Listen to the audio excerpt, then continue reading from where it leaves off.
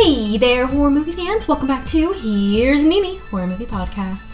Happy New Year's to everybody, and this year I really want to focus more on audience recommendations and upcoming films. So we're going to start out with As Above, So Below, recommended by an anonymous tipper. As Above, So Below is a B-horror found footage film that contains a very promising premise with strong visual cues that are only enhanced by its daunting underscore, but loses some points for its overused cheap jump scares, which is sad since the plot was interesting on its own and could have maintained its horror based on its unconventional storytelling dealing with personal trauma and claustrophobia.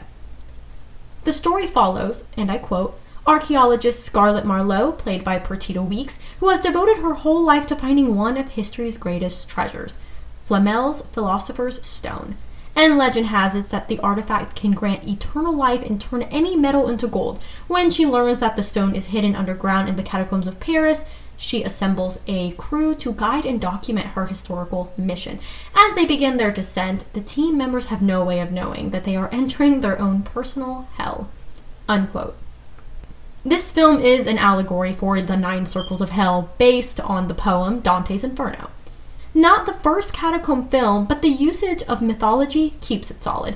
See, the concept of having to reach the lowest point mentally and physically to return to the surface once again is what saved this film. And the punishment each faces is because they could not accept the sin that they had committed, whether greater or minor. Director John Eric Dodell, who's also known for his work on 2007's Poughkeepsie Tapes and 2010's Devil, incorporates the intriguing approach to hell. Not like a burning hell with fire pits, but the calm nature of pure mental and physical torture based on your own undoing.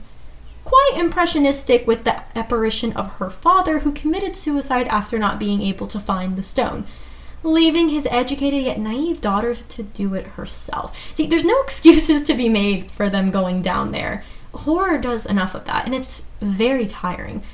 But I do have to admit that this movie was enjoyable nonetheless, and a lot more structured than typical found footage horrors that we see. So I have to give credit where credit is due. And that is all for this episode, so until next time, ciao now!